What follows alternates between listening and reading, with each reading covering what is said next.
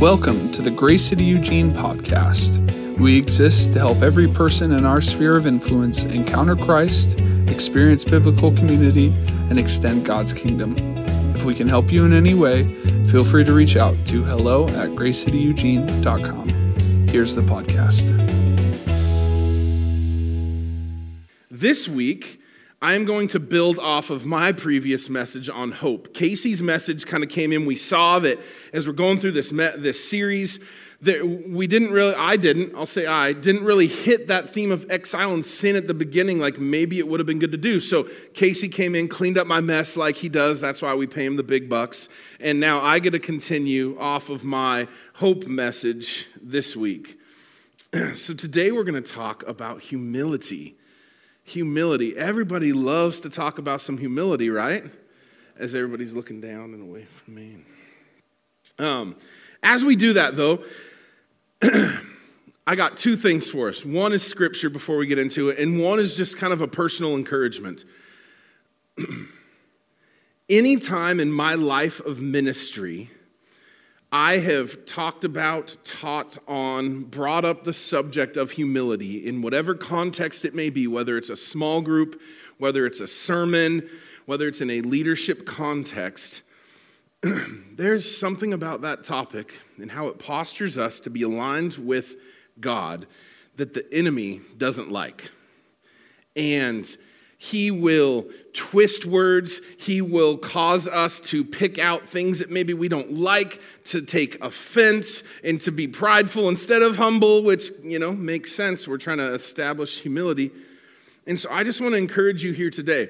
There are going to be sentences and parts of this message that you're going to be like, oh, it's a standalone sentence maybe. That doesn't sound right. There's going to be something that convicts you, and you're like, I don't like that. I'm going to withdraw. Please, press in. Hear what God is saying and take the entirety of what he's given me to share to you guys with the context that it's shared in. I've found when I listen to sermons and something's trying to do a little surgery on me, a little heart surgery, you know what I'm saying? I can really quickly be like, oh yeah, but he said that and that's wrong. So I'm going to just write off everything else instead of actually marinating and digesting what God is wanting to do in us. So I want to encourage you in that. And then I want to read this scripture for us, which will come up again later, but my prayer is that this will frame our mindsets and our hearts to receive God's word today. Amen? 2 Timothy chapter 2, verses 24 through 26. And the Lord's servant must not be quarrelsome, but must be kind to everyone, able to teach, not resentful. Opponents must be gently instructed in the hope that God will grant them repentance, leading them to a knowledge of the truth, and that they will come to their senses and escape from the trap of the devil who has taken them captive to do his will. Let's pray. God, thank you for this time. I thank you for this word you've given me. Father, I pray that we would all, myself included, have open hearts, open minds to receive what you would impart to us today through this time. God, we submit this time to you. We trust your Spirit to speak to us. And God, I pray that these words would be from you and not me, and that you would change our lives through this time, that we would be one step closer to you and understanding your heart for your people. In Jesus' name. And everybody said, Amen. So Daniel's hope, which we talked about last time, gave him courage. His hope gave him courage. But it was his remarkable humility that gave him favor in the eyes of his captors. It gave him favor. In order to thrive in Babylon, Daniel needed a strong dose of both. He needed courage and he needed this favor. He needed hope and humility. Now, courage without humility leads to martyrdom, right? Just straight up martyrdom. But humility without courage leads to spinelessness. So without them being together, we don't get the kind of fruit that we want. Together, courage and humility can shake the very foundation of hell, advancing the kingdom of God into the most unlikely of places, even places like Babylon, when they are combined together, when they are working together. But unfortunately, the path of humility is not well traveled today. I think we could all acknowledge that. This path of humility is rarely traveled. And it's not that it's like the path that has overgrown and we've just kind of forgotten about. Like, this path of humility is more like avoided and disdained. Could we agree on that? Like, humility is, I don't know about that. Like, people just don't want to go there. It's not something that people aspire to. And especially men, and as we lead our families and our kids and whatever other environments that we're called to lead in, like, humility is something that is too often rejected because there's a misunderstanding of what biblical humility is. Unfortunately, I don't think I've ever heard a dad say that he wanted his son or daughter to grow up to be humble. I just really praying that my kid would grow up to be humble, that's like on the top 3 or 5 or 20 list of things you're praying for your child to have. And I think that's because as we think about being humble, there's this weak and mostly negative connotation that comes with it. Like, what does it mean to be humble? And it can often be received as, that's weakness. It's a negative thing that we view it in our society.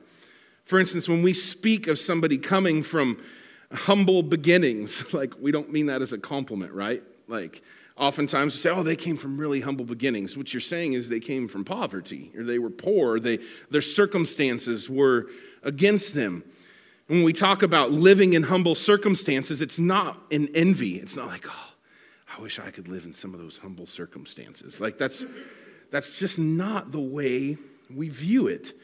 And our modern day definitions of humility tend to equate with the word humility with low self-esteem, a soft or pliable disposition, a lack of ambition, a conscious effort to minimize or downplay any of our accomplishments. Like, that's often what we can think of what it means to be humble or exercise humility. And if that is how we think about it, it is no wonder that most of us treat humility as some lofty ideal of self-deprecation and something that, like, we understand that we're supposed to be humble, but it's not really appealing, so I'll get to that later, right? It's not something we put on our priority list. But the reality is, low self-esteem, a soft and pliable disposition, lack of ambition, a denial of our strengths and our accomplishments have nothing to do with biblical humility. Like, nothing. They have nothing to do with it. They aren't marks of spiritual maturity. They're actually marks of insecurity. And so if we can have a good grasp of what it actually means to walk out humility, to be humble in a biblical sense, they actually become marks, these things, of security in who God is. And so we're going to look today at the kind of humility that Daniel had and the kind that God calls us to have, and that it is something altogether different than what our preconceived notions of being humble or what humility is. So to understand what biblical humility is, we need to clear out some of the most widely held but thoroughly unbiblical ideals or beliefs or definitions, if you will, that have made humility the path that so few people have wanted to travel. So we're gonna tackle some of those real quick. The first is, humility is not low self-esteem. It's not low self-esteem. It doesn't mean just thinking less of yourself. Biblical humility is not synonymous with low self-esteem. The Bible actually commands us to have an accurate assessment of our strengths and weaknesses. We are not to think more highly of ourselves than we should. We're not to be prideful and arrogant, but we're also not to think more poorly of ourselves. Instead, we are to gauge our gifts, our abilities, our strengths, our weaknesses with sound and sober judgment and have a realistic idea of who we are and how God sees us. It's not just, I'm humble. I'm so horrible. I'm such a bad person. Oh, no, that was no good. Like, how would you guys feel if every Sunday I got off the stage and occasionally someone came like, oh, thank you for that word. That was really good. Oh, no, it was crap. I'm sorry. It was trash. Like, That was no good. I'm not. Like, that'd be really off-putting, wouldn't it? And it would seem that I'm just fishing for compliments and there's actually pride in that self-deprecation. Like, it doesn't work like that. That is not biblical humility. That is insecurity oozing out or flooding out, if you will. Jesus was humble, but he also had a pretty high opinion of himself. What do you mean by that? Well, he claimed to be God. So he had a pretty high opinion of himself. Yet he was humble and he walked in humility like no other human has. So there's no way that we can equate humility to low self-esteem. Daniel was not suffering from low self-esteem either. Look at what he actually said about himself and his friends in chapter 1, verses 3 and 4. Now, this is Daniel writing this. This isn't some history book. This is him saying this. He says, "Then the king ordered Ashpenaz, chief of his court officials, to bring into the king's service some of the Israelites from the royal family and the nobility, young men without physical defects, handsome, showing aptitude for every kind of learning, well-informed, quick to understand, and qualified to serve in the king's palace." Did Daniel suffer from low self-esteem? No. He took an honest, confident assessment of his skills and abilities and how that applied to what God was doing, and he communicated it. And apparently he liked what he saw in the mirror. Now, there's no virtue in lack of confidence or of a self-deprecating attitude. If we're handsome and well-qualified like Matt Klein to serve in the king's palace, then we should recognize that. And Jesus expects us to know it. You're welcome, Matt. He expects us to know our strengths, our qualities, to acknowledge it and to do something with it. We're not to be arrogant and look down on others because of recognizing that, but we're not to just dispel what God has done and how he may be blessing us or others through us. C.S. Lewis said it this way, and I think this sums it all up. Humility is not thinking less of yourself, it's thinking of yourself less. I'm sure you guys have heard that before in some context, but it's not about thinking less of yourself. It's simply about thinking of yourself less. It's not low self-esteem. The second thing is it's not a lack of ambition. In the same vein, humility doesn't negate ambition. Daniel and his friends were ambitious. Chapter 1, verses 17 through 20, it says this: "To these 4 young men, God gave knowledge and understanding of all kinds of literature and learning, and Daniel could understand visions and dreams of all kinds. At the end of the time set by the king to bring them into his service, the chief official presented them to Nebuchadnezzar. The king talked with them, and he found none equal to Daniel, Hananiah, Mishael, and Azariah. So they entered the king's service. In every matter of wisdom and understanding about which the king questioned them, he found them 10 times better than all the magicians and enchanters in his whole kingdom." These guys went through this training, this 3-year training, and they graduated at the top of their class. They were ambitious. If they were going to be involved in this, they were going to make the most out of it. 10 times better than all the other magicians, enchanters in the whole kingdom. Daniel 2, 48 and 49 says, "Then the king placed Daniel in a high position and lavished many gifts on him. He made him ruler over the entire province of Babylon and placed him in charge of all of its wise men. Moreover, at Daniel's request, the king appointed Shadrach, Meshach, and Abednego administrators over the province of Babylon, while Daniel himself remained in the royal court."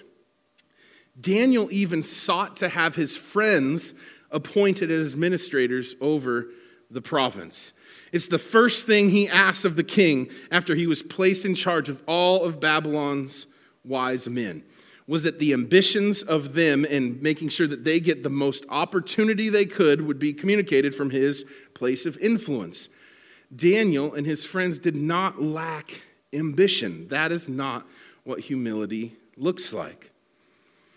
Consider for a moment if John and James, when they came to Jesus with their mom, and they asked Jesus to grant them prominent positions in his kingdom.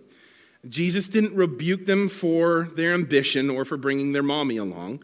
He rebuked them for their lack of understanding of what it would take to get them there.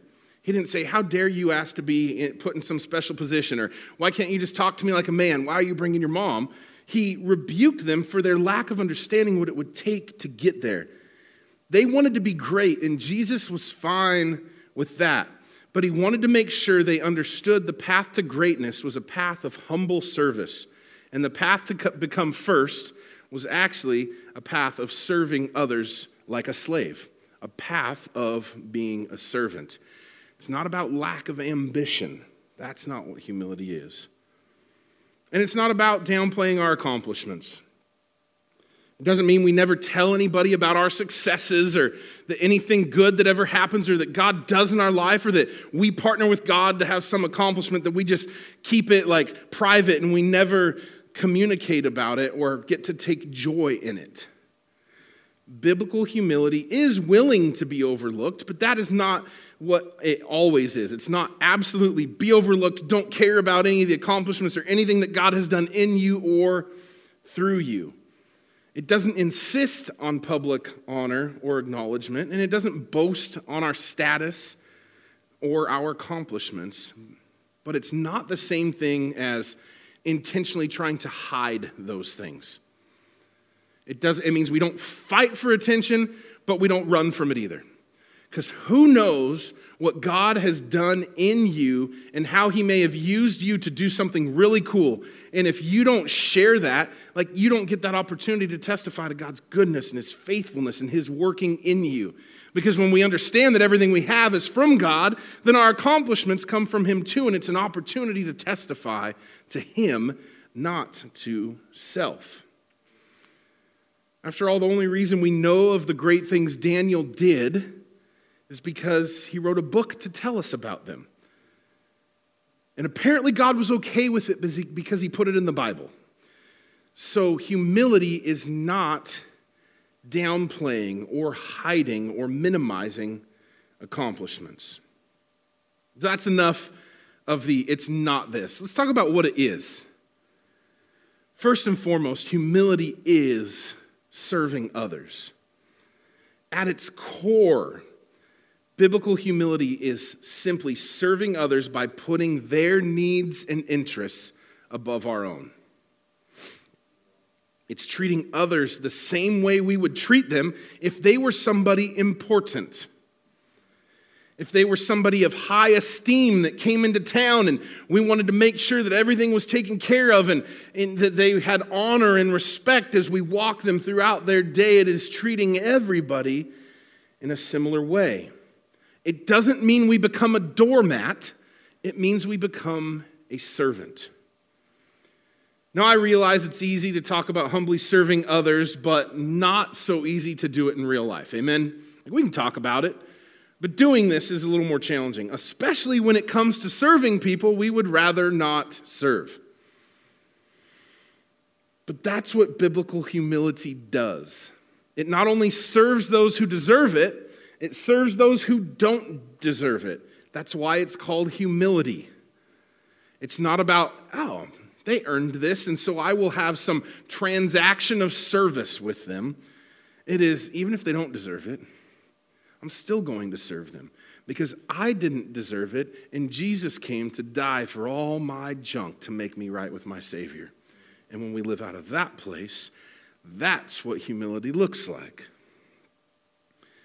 Biblical humility doesn't stop with serving those who don't deserve to be served, though. It goes a step further, and it even serves God's enemies. It even serves God's enemies. And here's where you start to get uncomfortable. When Jesus washed the feet of the disciples, guess whose feet he washed? Judas. What would Judas do not too long after that? He would betray him. And when he defined the kinds of neighbors we are supposed to love, he included everyone who crosses our path, friend, foe, even religious heretics. That is the kind of humility Daniel had, that he would even serve God's enemies. He served his captives and his wicked masters so well and loyally, in fact, that he kept getting promoted. He didn't just get by, dude kept getting promoted. He was getting recognized. He was becoming endeared to these kings. And with every promotion, his influence in Babylon grew greater, eventually leading both King Nebuchadnezzar and King Darius to proclaim Daniel's God as the only true God. Let's read about this. Daniel 4:37. This is in the closing of chapter 4. And Nebuchadnezzar says, "Now I, Nebuchadnezzar, praise and exalt and glorify the King of heaven, because everything he does is right, and all his ways are just. And those who walk in pride, he is able to humble." Wow, that's King Nebuchadnezzar right there, proclaiming that. And then in response to Daniel surviving the lion's den in Daniel chapter 6, verses 25 through 28, it says this, "Then King Darius wrote to all the nations and peoples of every language in all the earth, 'May you prosper greatly. I issue a decree that in every part of my kingdom people must fear and reverence the God of Daniel.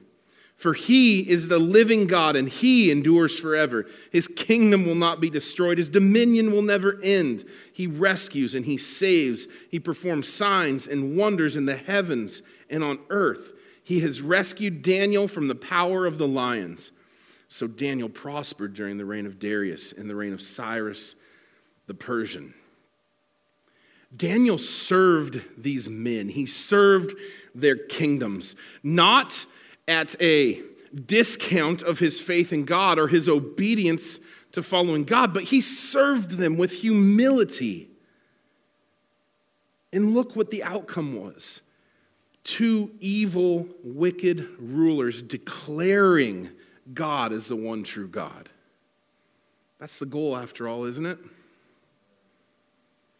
Yet, I'm afraid that if Daniel were to be here in the modern day and do similar things, he'd be pretty harshly criticized, unfortunately. I think many Christians would see him as a spiritual compromiser for associating and serving these folks. He'd be accused of aiding and abetting these evil rulers if he were to do the same thing today. I think one of our problems is that as a people today, we are far more prone to isolate than to infiltrate. We are far more prone to isolate from the darkness than to infiltrate it with the light that Jesus Christ and his Holy Spirit have put within us. We would rather, whether we would communicate it this way or not, shrink back, make sure we're taken care of and protected, than literally storm the gates of hell with the good news of the gospel. More prone to isolate than infiltrate. We keep our personal contact with godless leaders and institutions to a minimum. We try to avoid relationally engaging with them. And when we do engage, it's more likely to be an adversarial confrontation than a conversation conducted in some sort of civil manner. It's no wonder our cultural influence as followers of Jesus is at an all-time low, because we're isolating instead of infiltrating. If we want to significantly influence our modern-day Babylon, we have to change our tactics.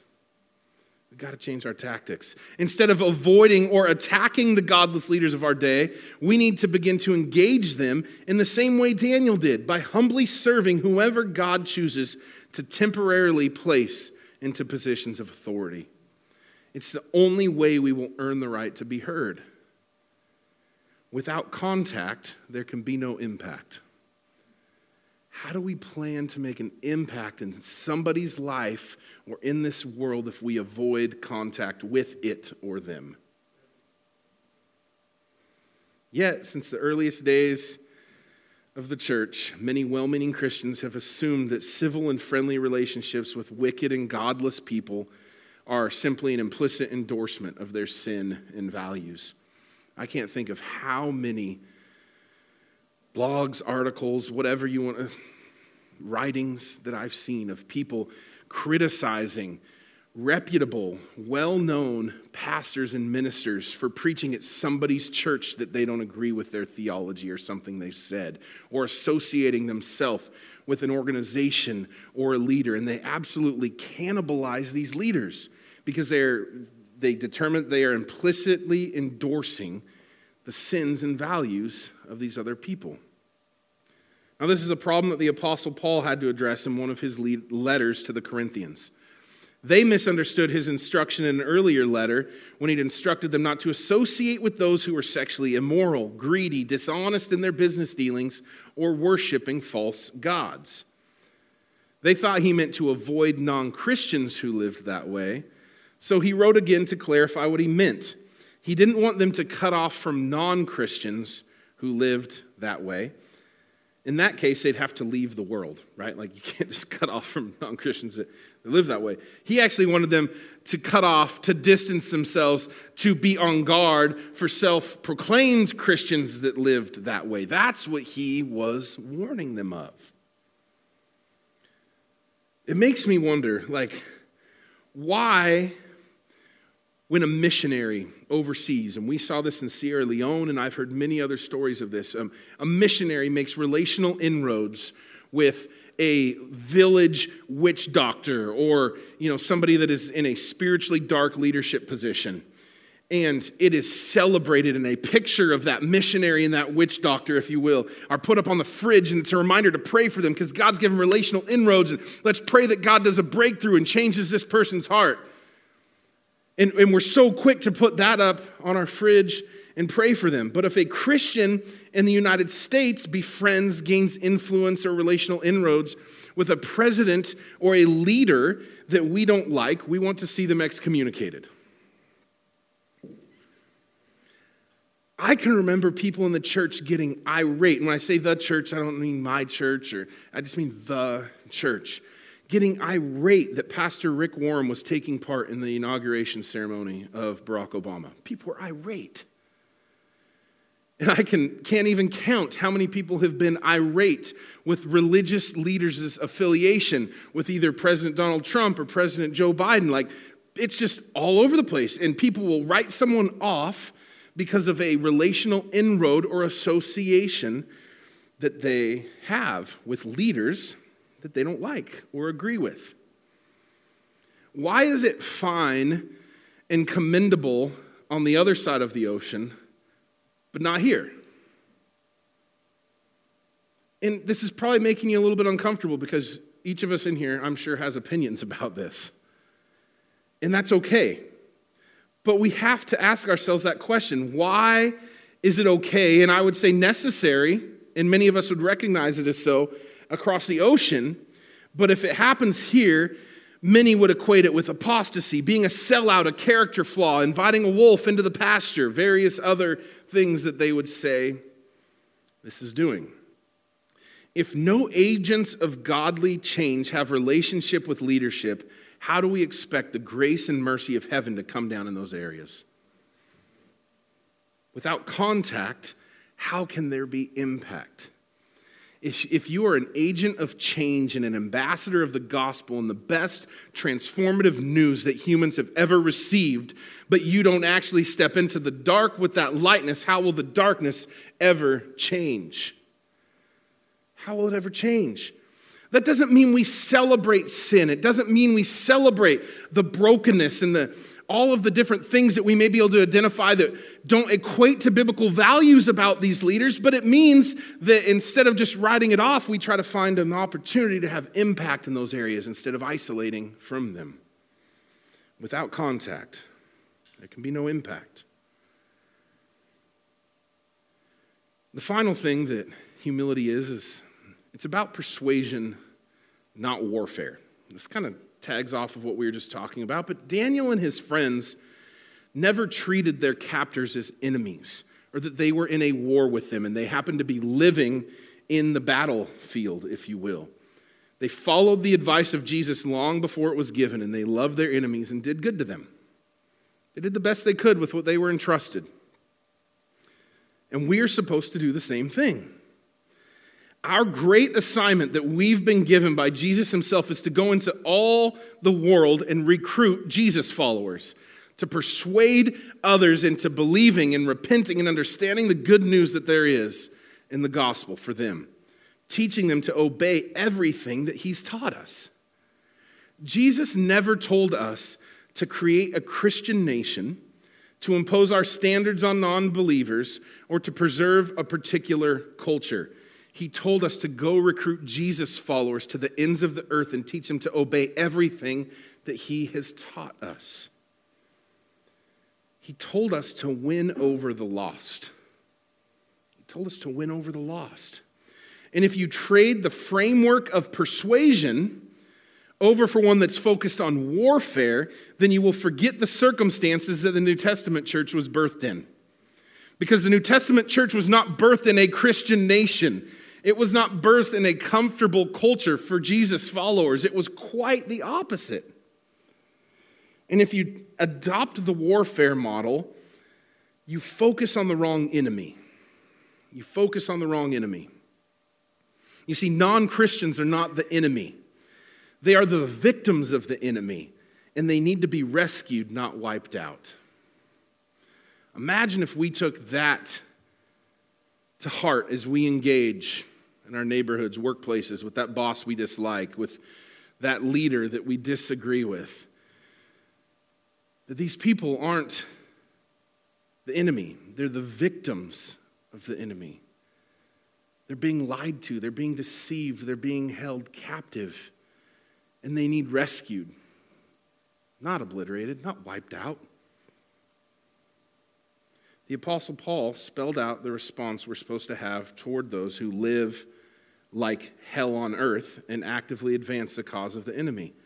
And it's not what many would expect, and it's what we started off the service with, 2 Timothy 24 through 26. And the Lord's servant must not be quarrelsome, but must be kind to everyone, able to teach, not resentful. Opponents must be gently instructed in the hope that God will grant them repentance, leading them to a knowledge of the truth, and that they will come to their senses and escape from the trap of the devil who has taken them captive to do his will. Note that Paul is speaking about people here who are doing the will of the devil. He's not talking about people that are just in a parade celebrating it. He's talking about the people leading the parade, the people that are on the front lines of advancing a demonic agenda. And this is how he is telling followers of Jesus, the early church, to interact with and view these folks. The goal of our interaction is not to see God pour out his judgment upon these people. It's to see him pour out his grace and his mercy, granting them repentance and the knowledge of truth. It says that they would come to their senses. They would come to knowledge of the truth. In other words, our primary goal is persuasion, not warfare. It's persuasion. Also, notice the specific actions we're called to take. We're not to argue or quarrel. We must be kind to everyone. And yes, that means everyone, no exceptions. We can't go back to the Greek and find that it actually says almost everyone. No, it says everyone. Everyone. And we must also prepare to teach and explain the truth, but it must be done gently, humbly, and without resentment. The Apostle Peter put it this way: always be prepared to give an answer to everyone who asks you to give the reason for the hope that you have. But do this with goodness and respect. And honestly, I believe it's in this that we miss the mark. The more Babylon-like our culture becomes, the more resentment that builds up. And that resentment builds up and it results in bitterness, slander, rumor spreading, and harsh critiques that nobody would actually deem kind and gentle rebukes. Many excuse their words by pointing to Jesus' harsh rebukes of the Pharisees, right? And it's like, well, I can have that rebuke because look at how Jesus spoke to and about the Pharisees, calling them whitewashed tombs and how he, interacted with religious leaders of his day. But they miss the point. Because Jesus didn't rail on the sinners of the day, he pursued them. It was the religious hypocrites who were attempting to keep the sinners at bay that he blasted, that he came against, that he was harsh to. The religious hypocrites that were trying to keep the sinners away from the good news. King Nebuchadnezzar was as evil as they come. He served a demonic god. He trashed Jerusalem and God's temple. He mocked God. He was unreasonable, hot-headed, vain, murderous, and cruel. Yet every interaction that Daniel had with him was respectful and gracious. He understood that every time we treat God's enemies as our enemies, we harden their hearts and we build up a wall that makes repentance all the more unlikely. And Daniel was assigned to Babylon. It was his assignment. Joseph was placed in Egypt. The early Christians were asked to serve God in Rome. And we've been assigned to this time in this place. And our task is not cryptic or ambiguous. There's no guesswork in what our task, what our mission, what our job is in all of this. We are to proclaim the gospel to lost people in the hope that they will repent and bow down before Jesus as their Lord and Savior. That's the goal. It's not, hey, we need to make sure we get our theology right so that we can avoid judgment when all those heathens get judged. Like, no, not at all. It should be our heart and posture that everyone we interact with that is far from God would come to their senses, that we would be kind, that we would be able to preach, that they would be overcome by the grace and mercy of a loving God who wants them in his family. It's a heart posture. Our goal is to win them over, not wipe them out. But we will never be able to persuade anybody if our initial response to those held captive to do the enemy's will remains one of anger and resentment and disrespect and scorn. We can't just chuck verbal hand grenades in the name of Jesus and claim that we're loving our enemies. That just doesn't fly. No one will believe us that we actually live this biblical life and that we actually are walking out humility and actually believe that what Jesus has done on the cross is good news for everybody, because what we're communicating is great news for us, but not for you because you're too far gone, all the time forgetting how far gone we once were. Worship team, you can come back up. We need to understand that biblical humility is a noble pursuit. It is something worth pursuing. It is commendable and respectful and respectable. It is a noble pursuit. It is not a doormat position. It doesn't leave you on the ground getting trampled on. But it does lead you to the ground on your knees, dependent upon and in awe of a God who is in control, who is doing something amazing and beyond our comprehension, and who loves you so much that he sent his son to make it possible for you to have a restored, redeemed, and right relationship with him. When we grasp, when we truly get, like deep down in who we are, when we get what's been done for us, the extent that God went to draw us back to him and draw us near to him, to adopt us into his family and his new creations, it compels us to approach every person we cross paths with or have the opportunity to pray for with humility in our hearts, recognizing that they're victims of the enemy and they need to be freed from captivity, not wiped out. They're not our enemies. They're simply in the same prison that we once were in. And we know that prison all too well, and that should compel us to fight all the more for them and for their freedom and for truth and God's grace and mercy to overwhelm them. May we live in such a way that recognizes that our fleshly resume is lined with weaknesses and grievances against the living God. Just like those that it's easier to point a finger at. We are no different aside from Jesus saving us. But the beauty of the gospel is this. If we truly allow the heart of God to transform us, we will not focus on the relativity of our sin to others in this world, but rather on the opportunity for salvation for all. That's what we will focus on, not gosh, even in my worst times, I was never that bad. Like, that's not even the thought. It's like, even them, God can save. Will he use me? Do I get to be a part of this story? Or even better, how, God, can I be a part of this story?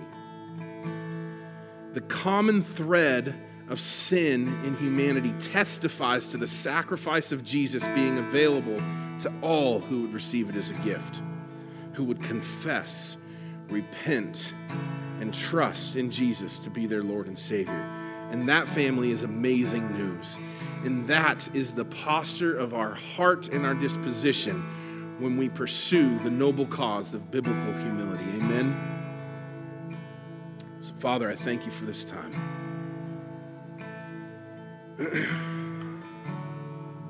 God, I thank you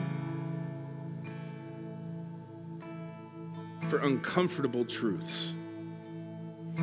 I thank you for the ways in which your word challenges us to be more like Christ, to be better representatives of you. And God, I thank you and praise you that I don't have to figure it out on my own, that you have given us the power of your Holy Spirit to be able to live this way, and you've given us a family, a community to walk this out within.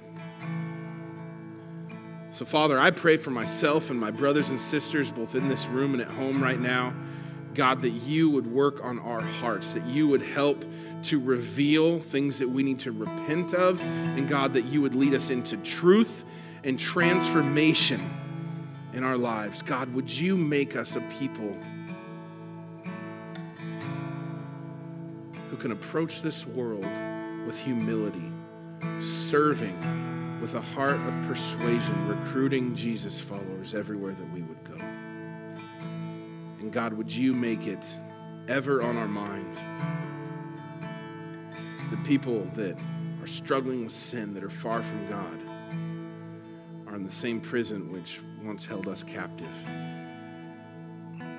Would you help us to show them your grace and your mercy so that they can experience freedom in the name of Jesus? So we thank you for this word. We pray that you would cause us to be more like you because of it. In Jesus' name. Everybody said, amen. Let's stand to our feet.